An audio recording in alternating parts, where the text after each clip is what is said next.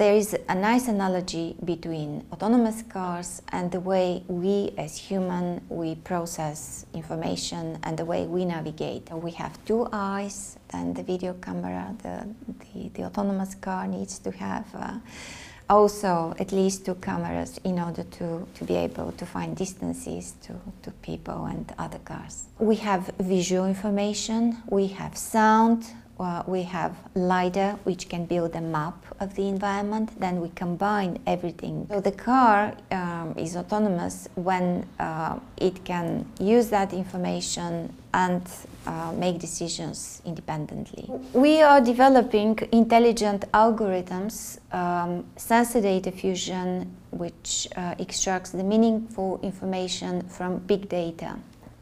These are machine learning algorithms that help operators and also give autonomy to the car. There are lots of challenges. One of them is the big volume of data. So we need to extract only the meaningful and build up learning algorithms, because you can think about occlusions, changeable environments, including snow, fog. That's part of one of the big challenges with autonomous cars. They need to be able to avoid collisions and detect obstacles in front of them. This video shows a machine learning algorithm which is able to detect different kind of events and warn the driver or the autonomous car that there is something happening in front of it. The car has to be able to adjust to that environment. This is part of a video surveillance system where people are moving, and the purpose of this system is to detect pedestrians and track their motion and possibly analyze behavior. One application areas of autonomous vehicles is airports and train stations. You can think about Heathrow, Terminal 5, where the pods are transporting passengers from the terminal to the parking place. The pods, they need to know how many passengers are at Terminal 5 and how many they need to transport to the parking.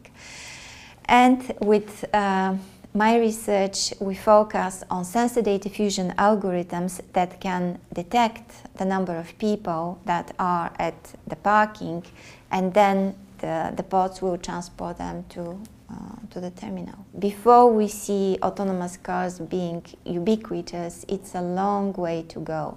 Whereas it's much easier to have connected vehicles, because the vehicle can have all kinds of needed sensors and be connected with other vehicles and with a transportation center. In order to facilitate commuters to go from place A to B, we are developing algorithms that can predict better paths and shortest or the most beautiful paths, or going through areas where there are historical monuments, the most economical paths, and those with least pollution. So these are different objectives which can be achieved. We have data from the city center of Birmingham. These are traffic loop data, we have video camera feeds, we have GSM data, possibly data from bus stations, taxi drivers and others, and from metropolitan areas.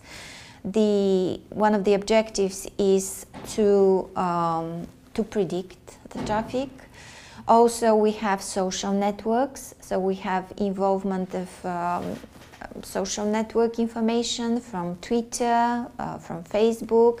If people want to find out in real time what's the weather, what's the traffic status, they can use Twitter and online data, then send their information and improve their mobility.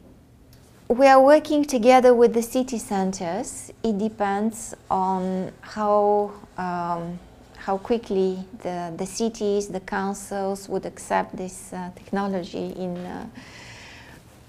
our everyday life.